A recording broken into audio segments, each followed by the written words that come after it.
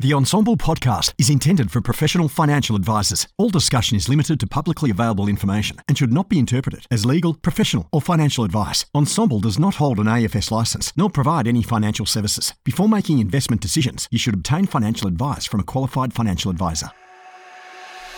Hello, my name's James Wrigley. I'm a financial advisor and one of the principals of Melbourne-based financial planning firm First Financial. I've been a long-term listener and contributor to the Ensemble group and podcast, picking up some amazing nuggets of gold over the years. And through this podcast and the people that I'm able to speak to and interview, hopefully I can continue to deliver some of those nuggets of gold to you. IntelliFlow is on a mission to give more people access to financial advice. Their technology, IntelliFlow Office, powers and streamlines the advisory experience for over 30,000 financial advisors worldwide, making an impact at every stage of the advice process, including practice management, revenue management, cash flow modelling, client portals, and more. IntelliFlow Office helps advisors manage all their client and provider data within a single integrated ecosystem that just works. Discover IntelliFlow for yourself by visiting intelliflow.com. Hello, welcome back to another episode of the podcast. I'm James Wrigley and I've got the pleasure of chatting again with Jono or Jonathan Mannion, Sandringham Wealth. Jono, welcome to the podcast. Thank you very much. Thank you for having me on. Really appreciate you and I were chatting a few weeks back now. It was kind of pre-30 June. You were generous with your time around some SOA things that I was trying to work on here. And anyway, we got to talking about Ensemble, and you mentioned finding your community, and I thought, we need to get you on. So thank you for joining me. Tell us a bit. We were just chatting about your office, and we might slice the audio to kind of bring that part back in again. I was so for anyone that doesn't follow Jono, you're active on TikTok and a few other places. That's how I've gotten to know you. I was just commenting to say that your office looks like, I could have sworn you're in the spare room at home. The setup, the background for your videos, we're chatting here on a video platform anyway. But yeah, talk us through your office setup. That's impressive. So basically, when the business started, I started renting up a space. I was renting from my accountant, and it was good. But you don't really get that sense of ownership, and you're only ever renting somebody else's space. And as the business has grown and then we want to expand, I wanted to plant the flag in the ground and say, right, this is where we operate for the next 20 years. And there's a very particular way that I would like things to be set up. I want an experience when you walk in the door. I want it to look and feel and smell a certain way. And the office, sometimes when you're in a sort of sterile meeting room, it can feel like a sterile meeting room. But here, I've got it set up to a large degree the way that I want it to look and feel and smell. It's never sort of complete, but it's well on the way. But no, I can't work at home. I think I learned that during COVID very clearly. Yep. So do you own the office space? You're not renting it anymore? Yes. Yep. So you're on it. Sits in the super fund. So it's part of what's in super fund. Yeah. And I feel a TikTok video coming on. That's like that would do really well. The LRBA buying your office space or your warehouse, if you've got a factory type business, I do get a lot of inquiries from those types of people via TikTok. But yeah, talking of your own experience in doing it yourself would be interesting. It was really interesting. So it's part of the advice that we provide, because I do just for whatever reason have quite a few business owners. And providing the advice is very different from going through it yourself. There were times where I wanted to sit in a corner and just rock. And from an advice point of view, because you're on the other side of the table, these are the things that need to happen. Here's the advice. Let's go. When you're actually dealing with the lender and the broker and the lawyers and trying to coordinate the project, manage the whole thing, much more complicated. Yeah, and actually, there's value in that, to talking through clients through it, to say, I've been through the process as well. This is what worked well. This is what didn't work well. Because I myself have advised plenty of clients on doing it. Have I done it myself? No, I haven't done it myself. So there's a lot to be said for going through the process yourself. It's not, to be honest, it's not one that I'd want to go through again.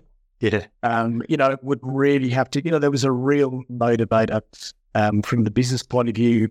From a numbers point of view, it certainly stacked up, but it's not one of those things that I would go through happily again.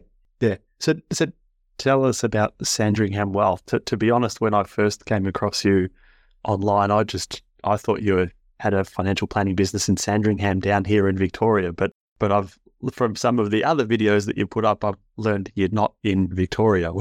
Where are you? No, so we used to live in Melbourne, but we got to the point where we looked at it and said, right, if we wanted to move out of Richmond and into, say, Hawthorn, it was taking on another $1 million worth of debt. And you can do it, but there's a cost that comes to that in terms of your time and focus and family stuff.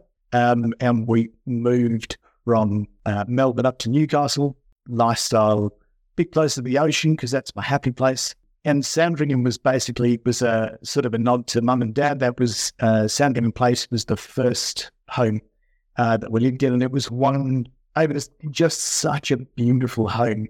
As a kid, I think as an adult, you look back and go, maybe less so. But as a kid, it was, like this fantastic place. So it was in Sandringham Place, and that was the sort of the nod to mum and dad. So Sandringham Wealth. There you go. Love it. Great story. What does the business look like at the moment? Tell us a bit of what's the kind of a bit of the backstory? Because you were in the bank previously. I did. I started off. We moved to Australia 16, 17 years ago. Yeah. And the stuff that I did, I spent 8 years in the UK, and sort of towards the end, it was sort of prime brokerage and stock lending, and that stuff just didn't exist in Melbourne. And I really wasn't convinced that I wanted to deal with institutional clients, and then sort of found a really small niche financial advice, stock lending and investment bank all in one. And that was sort of where I got a foot in the door, and then moved through a practice that was eventually acquired by AMP. That wasn't necessarily going to work for me. So I went through the banks. Yep. And then, as the world of banks were exiting, I looked at it and went, it's one of those watershed moments where I go, right, do I want to take the plunge and go and set up my own practice, or am I comfortable being an employee forever? And chose to start my own practice. So I didn't take my book. I basically started day one back at square one with $100 worth of revenue, which is scary when you've got, a family to support and you got to put runs on the board. It's, it's intimidating stuff, but that's sort of where the business started. And then, now it's me, still sole advisor, 2 team members, parent planner / associate advisor and administrator. And it's just the 3 of us. Yeah, right. And so did you start the business when you were in Melbourne and then move to Newcastle, or did you start it when you were in Newcastle? Like, what was the timing around moving as well? So I moved from one of the banks when I was in Melbourne, left there, started a fresh with a different bank up here, did 5 years in that bank, and then everything sort of was on the way to winding up. And then, so we've been operating now for 4.5 years in the business. Yep. And going well for you? Like, what does your client base look like? Who are you working with? Who are your typical clients? So from a client point of view, it's high income, time poor professionals, and traditionally my clients are probably smarter than me. They probably earn more money than me. It's a really sort of smart, switched on client base. I love working with people like that. We've probably only got 70 odd ongoing clients at the moment, pretty close to 70. Yeah. And we're still saving on a couple more, but it's not, we're probably going to get to a point where I say, right, well, we're now sort of near or at capacity. And then, it's, I guess, looking after the clients that we've got. Yeah. And so no plans to take on another advisor or someone that's in your team for them to go through. You keep it as the solo advisor. It's really interesting. It's trying to work out: do I want to build a business, or do I just love being an advisor? Yeah, and like I love both parts of it, but I'm not 100% convinced that I want to grow and expand I saw some really interesting research. Michael Kitsis had done a thing about, and they tracked advisor happiness, and they said, advisor happiness dips until you get more support, and then it rises, and then it dips again when you take on more advisors, but your revenue grows, and it was this constant sort of up and down. And I'm getting to the point where that's the sort of the question in my mind. I've actually got she would be the absolute ideal person to bring into the business. But it's, whether or not I do it and then when, because particularly the social media, the way that you and I caught up was via TikTok. That stuff is really starting to take off now. Yeah. And there probably is the capacity to take on another advisor. It's just whether or not I've got the strength. Yeah. And look, it's the classic financial planning question. Is it like, well, what do you actually want to do? Sure, you can take on another advisor and grow a business if you want to, or you can keep, we'll have your 70, 80 clients or whatever number you decide is enough, and be comfortable and earn your revenue and happy days. It's like, you can do whatever you want. It's your business. And the financial planning question is, what do you want to do? Yeah, and that's the trick. That's the bit that I'm still weighing up at the moment. I'm still leaning towards just being solo advisor. And it's really interesting because I listen to a lot of the podcast episodes, and sort of providing sentiment seems to be that a solo advisor, one-man band isn't sustainable. And I reckon it is. Very, very comfortably so. I think you've got to have the right sort of setup, and you've got to watch, the cost element. But and I see this as sustainable long term. It's just whether or not I take somebody else on and grow. Yeah. And what type of support do you get into the business from others? Aside from, it sounds like there's a couple of direct employees with you. Yeah. But what other services from your licensee or anywhere else? What other services are you taking on so that you can kind of confidently say, like you've just said, that you're happy being a solo advisor and you think it's sustainable? I think it's probably the network, and having that really good, strong network to say, right, the bit that I'm really good on is this bit. Yep. I'm not going to start going too far down the estate planning path, because I've got a guy that I can refer to who is an absolute guru. It's literally all he does. You want to do mortgage broking, I can give you some rough idea as to what to expect, but really, this is the guy that you need to speak to. There are a couple of brokers that I refer to. They've got very set niches, both really specialised. There's the accountant. So it's sort of having that network that I can refer out to say, I'm literally going to specialise and sort of swim between the flags, and everything else can go out to experts if that's needed. Yeah. What about from a business operations perspective? Like, clients have got to pay you somehow, and like, how do you have a bookkeeper? Does your licensee help with that? Like, what do you do on that front? So that sort of stuff in terms of the payment, everything's collected by the licensee. Yep. I don't have a bookkeeper because from a revenue point of view coming in, there is a fortnightly payment, so that bit's done. I keep an eye on, if any direct debits fail, it's, us on the phone going, hey, just let us know when we can re-debit, because it hasn't gone through.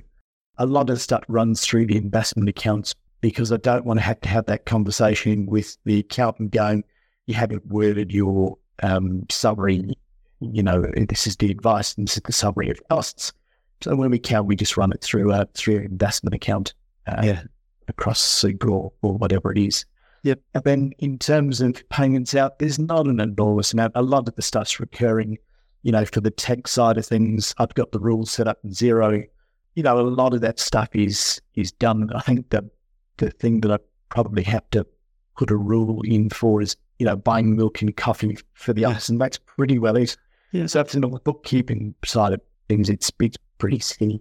Yeah, nice. It's good to hear, because as you said, there is a lot.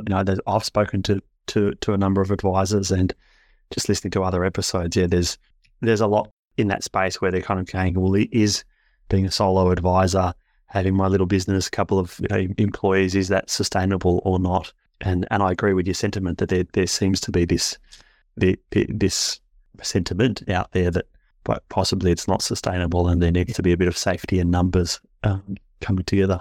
I think the one thing that I have we're in the middle of putting in place at the moment is another guy who runs his own business. And I approached him and said, listen, I want to put a buy-sell agreement in place because I want certainty that if my wife is convinced that I'm going to get eaten by a shark, I'm going to drown, and there's a scenario where, all of it happens together. But, I said to him, I want the certainty of knowing that she's not going to have to worry about, getting stuck into the business and trying to get it ready for sale. So he's been within the same licensee. I've known him for years, and I said, look, if I go, I want to know the business is now yours, and that's your problem. But we've got the funding in place that it literally is a tick and flick exercise. Fantastic. Great way of dealing with it. Yeah, and I look up, because the conversation started, you went, well, your business is bigger than mine, what's in it for you? And I said, what's in it for me is the fact that I've effectively sold my business. My business now is your problem. And in the same way, your wife doesn't want to get, no, his wife, but she doesn't want to get involved in selling the business. He literally wants to be able to go, there it is, it's gone. She's got the value of the business extracted already. And then his business becomes my problem. Yeah. And I think, for the two of us, that hiking solves the sole operator sort of issue. Yeah. And from your social media, if you're out in your canoe at 4 a.m. catching fish or something like you seem to be on the weekend, I can understand your wife's worry about sharks going to get you.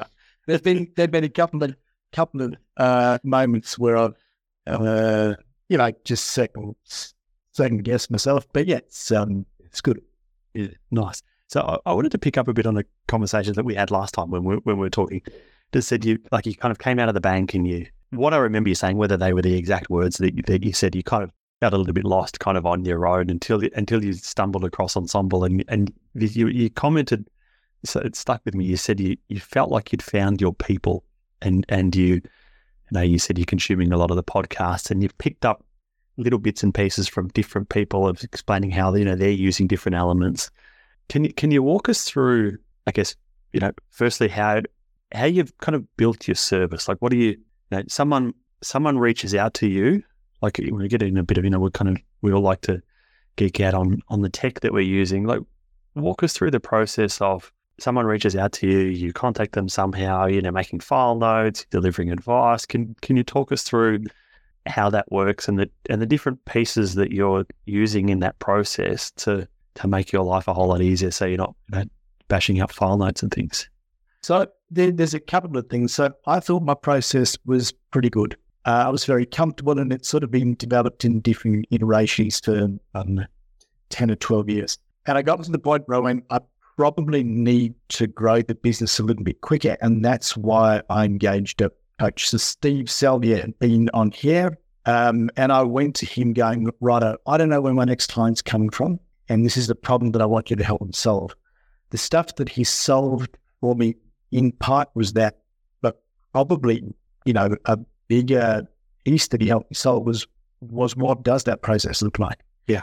And what, how do you look after the people that you want to, but also respectfully say to somebody, you're not going to sit here. And they will good advice to you, but it's not going to be me. And I went and going, if I'm going to pay him what he's charging, I've got to go in with a really open mind. And I've still got to try absolutely everything that he tells me to do.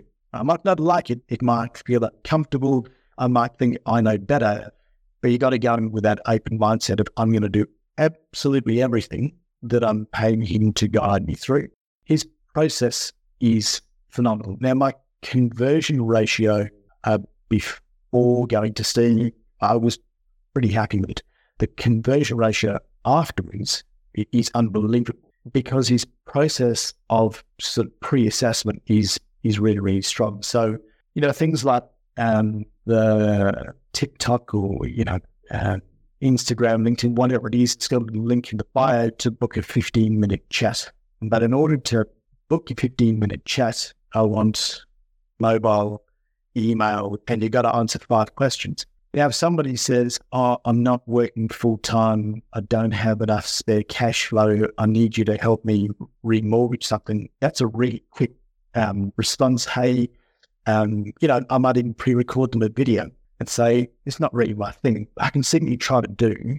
Here is if you want an intro to somebody who looks or feels like this, here we go. It cost me 5 minutes instead of, sounds cold, but wasting an hour and a half for somebody that is just not going to fit my business. Yeah. And that screening process is really, is really good, really strong. And then, if we get on that call, I've already got sort of a predefined process to go through and weed out the people that I don't think are going to be a good fit. And even that initial screening where someone clicks on a link to book a 15-minute phone call, are you using Calendly for that? Like, what is it Calendly using? And then you've got Acuity. Okay. I mean, you could equally use Calendly, but I use Acuity. And then so then you've built a template. You built a workflow, whatever you want to call it, in there that prompts them name, email address, phone number, answer these 5 questions. Correct. And then I guess that itself is going to filter out some people as well, because I'm not answering these 5 questions, forget about it, and they disappear. Absolutely. Right. They're not okay. So there's the Acuity part there. So you have this phone call with someone, you'd say, yep, I agree, I can help you in some way, shape or form. Yep. What happens next? What happens after that? So after we book something, so if they, if they say, I'm not sure what my partner's diary looks like, I'll send them the direct scheduling link and go, when you found a time for both of you, click in the link. I've got a and this is again Steve's sort of process. I've got a template, and it'll sound really silly, but it's saved as a signature in Outlook.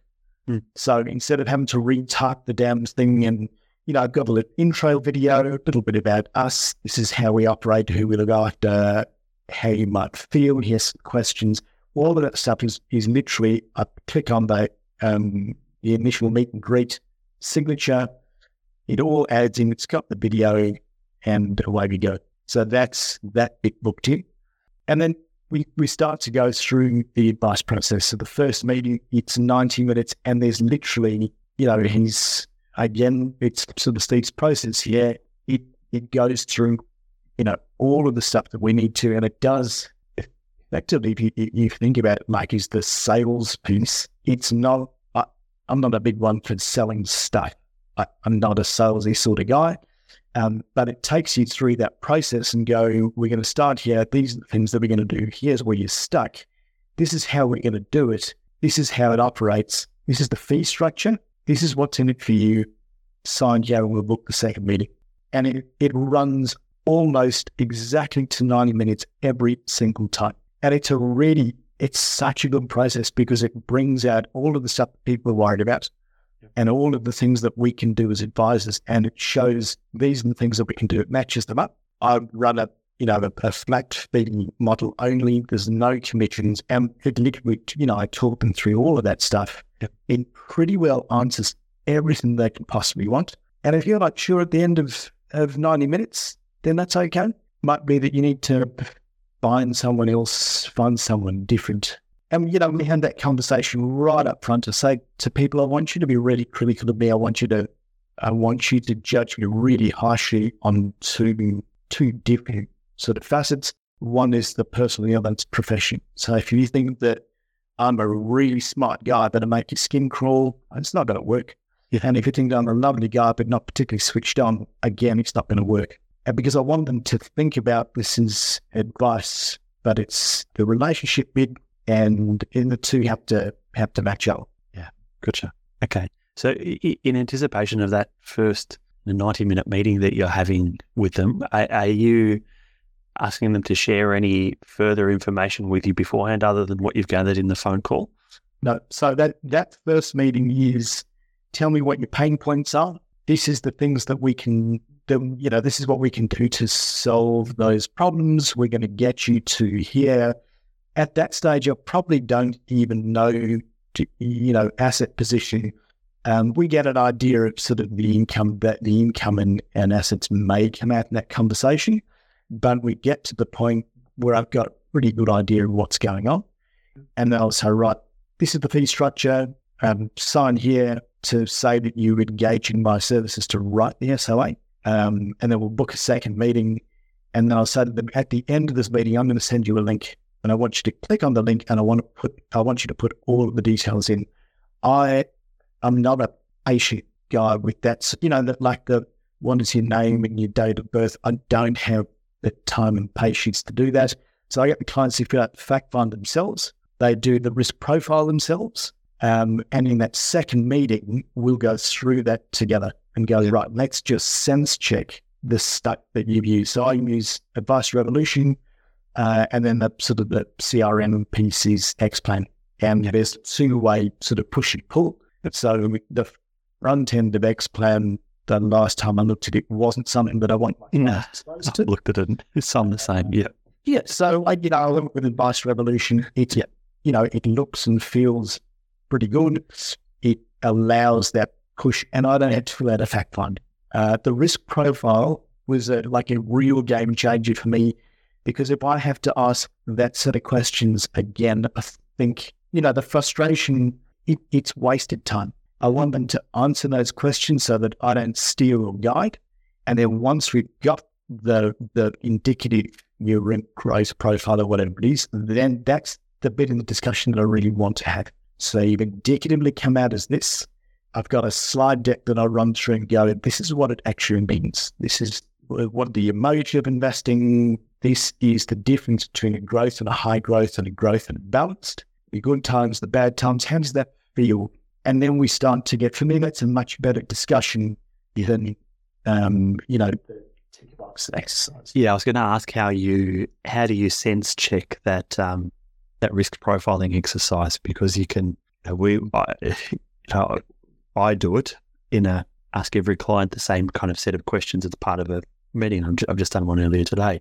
And yeah, you're kind of getting into I'm asking different people, but the same questions over and over and over. You're sense checking that along the way, and it's interested to see how you deal with that at the end. So someone answers a set of questions, but then you're circling back to say, okay, this is what it actually means. The way that you've answered these questions, this is what it actually means for you. Yep. And then you put your advisor hat on, you can kind of gauge whether you think it's a true reflection of what they're actually up to and where they're at.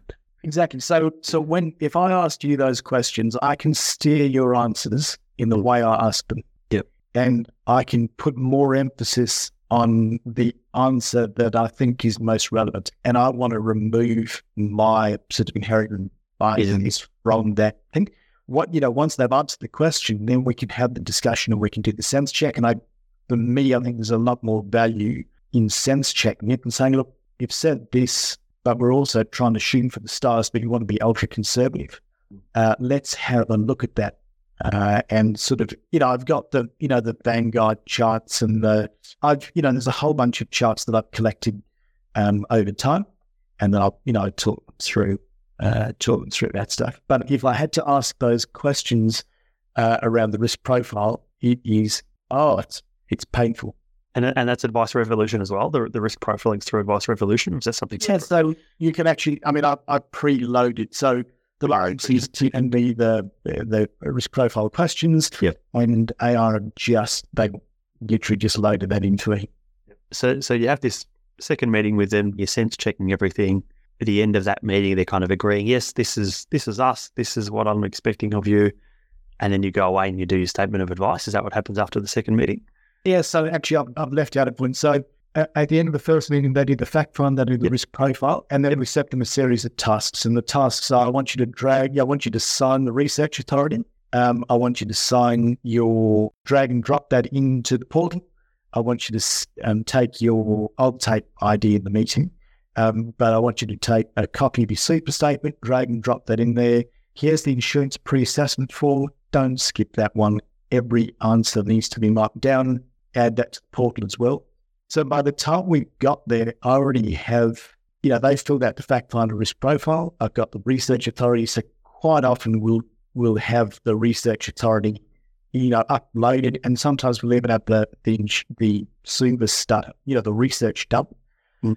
And part of that, when we come to the second meeting, a lot of it is just a sense check, and I may even have some thoughts on strategy. When I do the super, it sounds silly, but you've seen the horrendous TV show, The Voice. Yeah. So they like the blind auditions. What we do is I'll put enough for X-Plan and I'll say, right, here are 3 super funds. This one's really low cost and it's got low features. This one's quite expensive and also has low features. And this one is high features and high cost. Let's have a look at the cost, the features, and then the performance. You pick a fund. I don't really mind which one. It's very rare that somebody's going to pick the industry fund that they're with that is high cost and low functionality. They either go with the really low cost index option or the full wrap, offering. Yep. But from an advice point of view, when you take the labels off, it takes away their, bias towards one fund or another, one style of fund. And then, from a file loading point of view, that's a really easy conversation. And when I play that back to them at presentation stage, do you remember when you picked this fund? Well, now, this is the name of the fund. It is Super Fund X. You already know what the performance has been roughly, but let's go through the makeup of the portfolio and the rest of it. From a compliance point of view, it's interesting because they got picked up at audit, and the bloke started laughing. He's like, "The voice." He goes, "That's a really bad show." But in the way that you position, you said, it's actually really interesting to watch somebody go through that process or read through your file notes on that process and how they've selected it. I'm interested in the file note part. Like, is that a recorded meeting you're having with the client? Are you recording what they're saying, or are you just making file notes after the fact? No, I just make file notes after. Yeah. I'm not a big fan of recording meetings because I tend to, the way that I view advice, a lot of it is about, head versus heart. But I would say at least once a month, somebody's in tears and laughs because I want to talk about what keeps you awake at night and what scares you and what gets you really excited. And sometimes it's that relief of, I'm going to be okay. And I've been holding it in so tight that, somebody will burst to tears, or somebody last week is going through this enormous change in their life. And I said, talk me through it. I don't want to record that stuff. Yeah. It feels quite invasive.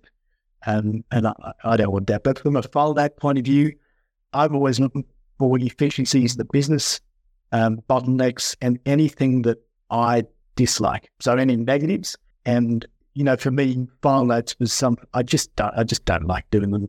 And I looked at them and went, right, I am procrastinating here because I don't want to type them out. So I went, right, we'll get rid of that. And I've probably I use Dragon Speak, and I have been for probably 14 to 15 years now. But yeah, right. For me, that was a way of saying I don't have to type my file notes. And then I found that I was delaying doing Dragon Speak, and from a behavioral point of view, why? And I went, it's because I've had to use a USB headset, and I've got to take it out of its case and then plug it in and unfold it and put it on, and the headset's uncomfortable. And that sounds silly, but I could see and notice that that's where a delay went. And I went, right, I've now got an external mic that sits on the desk. You plug it in and you talk. So from that point of view, it's trying to cut out anything that's going to delay advice getting, underway. Yeah. And is that how you kind of, your SOA request, whatever you want to call it, and how you ask your power planner to write your statements of advice for you? Is that the same thing? So drag and speak notes about whatever your strategy might be, or how are you dealing with that part? The reason is that I hate the power planner request forms. I've gone through various iterations, and everyone I find intensely irritating. And so I just use Loom, open up the thing, and what I found is that because I didn't like the form and it would take me half an hour to fill it in or whatever it was, I was procrastinating. You leave, that form uncompleted, and you create a 3-day lag in your process. It's awful. And I broke it down and went, right, how long is it going to take me to do the recommendations around super? It's really simple. Click the go button on Loom. And I was like, hey, Joe, this is the overview of the plan. This is the client. These are the bits that I'm excited about. These are the bits that we're going to have to be careful of. Here's the fee structure. Like, that's it. It's a 2-minute video. And I just put the link in the email to her. The next one is, these are the super recommendations. And it's so quick because, I'll know what the supers get. Before your meeting's finished what your super recommendations are likely to be. They're going to be fairly close to the mark because you've been doing this for so long. And it takes me 2 minutes to tell somebody, what we want, what the alternatives were. That's really quick. And it's so different from a mindset point of view of, here are 5 1 to 2 minute videos on the recommendations rather than here's a 35 or 40 minute typed out form that I want to poke myself in the eye over. Yeah, I've got to adopt that myself. It's one of the pain points just in my own advice process is do these meetings and finalize the fact find and all the rest of it, and then it's okay, bridging it from the thoughts that are in my head and the notes that I've made, bringing those two together for someone to pick it up and organise the SOA. So you think about your skill set, and not just you and I, but as advisors in general, the skill set is sitting down and talking to people. Yes, there's the pointy-headed stuff around the technical side of things, but a big part of it is being able to sit and talk to people. And if you've got a verbal skill set or it's something that you enjoy, it's so much easier to talk through things than type out, even if it's, voice recognition software or whatever it is. Yeah. And then, so you request your SOA. Is that the power planner? Is that someone that's internal with you? Or Yes. Yeah. I tried the external piece, and what I found is that there was turnover. I also don't do SOAs, you sort of traditional SOAs anymore, and I have, for quite some time. Yep. And to get an external service to working with what I want, it was me getting up to them, and I don't go much in that, and I don't like the delay piece as well. And the delays are really important for me because it's a small business, and if I'm trying to compete with bigger, better resource businesses, I've got to be nimble and I've got to be quick. Yeah. Because if I write, everything's about short of that time frame for me. Because if I write 500 grand's worth of revenue and I'm doing it over 5 years, I'm going to go broke, and then I'm going to close the doors, and I'm going to have to find a job. But if I can have all those time frames down, if I can write 500 in 1 year, things look very different then. Yeah. So it's trying to cut out, all of the delays and get the advice in and done, efficiently. You mentioned there doing SOAs a little bit differently. Can you talk about what you're doing there? Yeah, so actually this comes back to like this podcast probably 4 odd years ago. And, I don't know the other guys involved in this literally through listening, but it was an interview that Andrew Rocks was doing. He said, we do some stuff differently in our business. One of the things that we ask our clients is, how do you want to be communicated with? Do you want a physical document? Do you want a text message, an email, an audio message? And I can remember I was driving home and it was just on dusk, and I went, oh, holy shit. I hadn't pulled over, got my phone out, and my phone's full of notes, but I went, that's brilliant. First, why haven't I thought about that? But the way that he articulated that was fantastic. And it's an idea, it's sort of at the core of how, we provide the advice, but it's at a different iteration. So, I'm looking at the stuff that intensely frustrates me, things like ROAs, but nobody reads that thing. I'm going to send you a 10-page document that's taken 3 days or 4 days to produce, and I've sent the request, and then I've checked it, and then I've stopped. So, and it was, his question was, how do you want to be communicated with? And shortly after that, Ben Nash was talking about, he said, when we bring new people on board, we've got this training manual, and we use this bit of software called Loom. We'll do screen recording, and then they've got a training log. And I went, well, I'd better do that. So I've done that. And then if I can use Ben's idea and Andrew's together, I can sort of hit a couple of issues at once. So particularly with things like ROAs, we started doing video ROAs probably 3.5 years ago. And, we've got to hit a couple of points from a compliance point of view, but it's a Word doc with like the button switches or whatever it is, whatever it changes. And, it's clicking the go button on Loom and saying to the client, hey, when we caught up these things that we spoke about, we'll remember that these were the changes that we're going to make.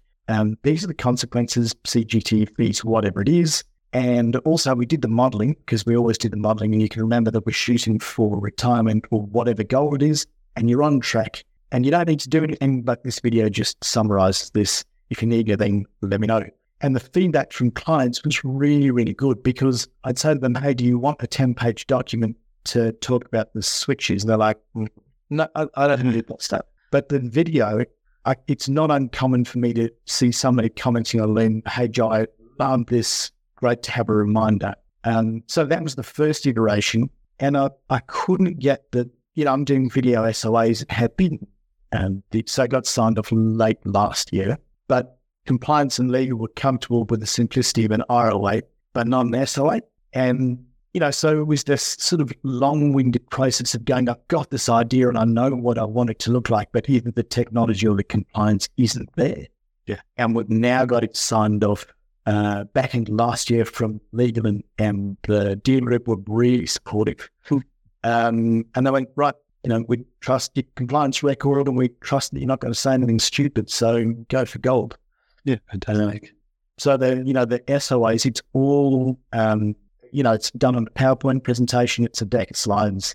It's got pictures. I've integrated small videos, that sort of stuff in there. But the bit that I guess I was struggling on was you still got to generate the text. As I say, we use Xplan, which I don't love. And it was trying to fit that text into it.